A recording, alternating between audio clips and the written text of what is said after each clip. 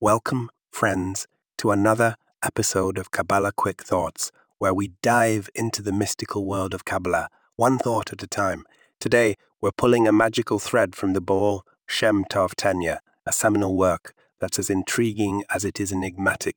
Imagine you're wandering through a dense, mystical forest. It's the forest of divine unity, a concept etched deep within the Tanya's pages.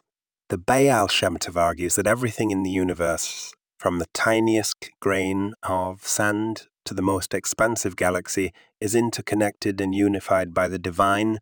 Picture this, a divine tapestry of existence, every thread, every color, every pattern carefully woven together by the great cosmic weaver.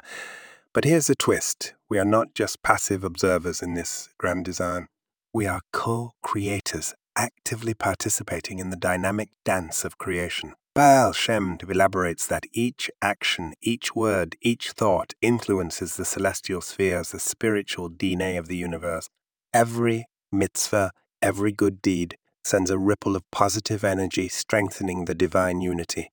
Likewise, every misstep, every negative action creates a disruption, a tear in the fabric of unity, which we must then strive to mend. It's a profound thought, isn't it? We're not just tiny, insignificant beings in an indifferent universe. We are powerful, we are important, and every single one of our actions matters. We're all part of this divine symphony, and our task as a conductor is to ensure harmony, unity, and beauty. So, my dear friends, as you go about your day, remember that you're a vital part of this divine tapestry.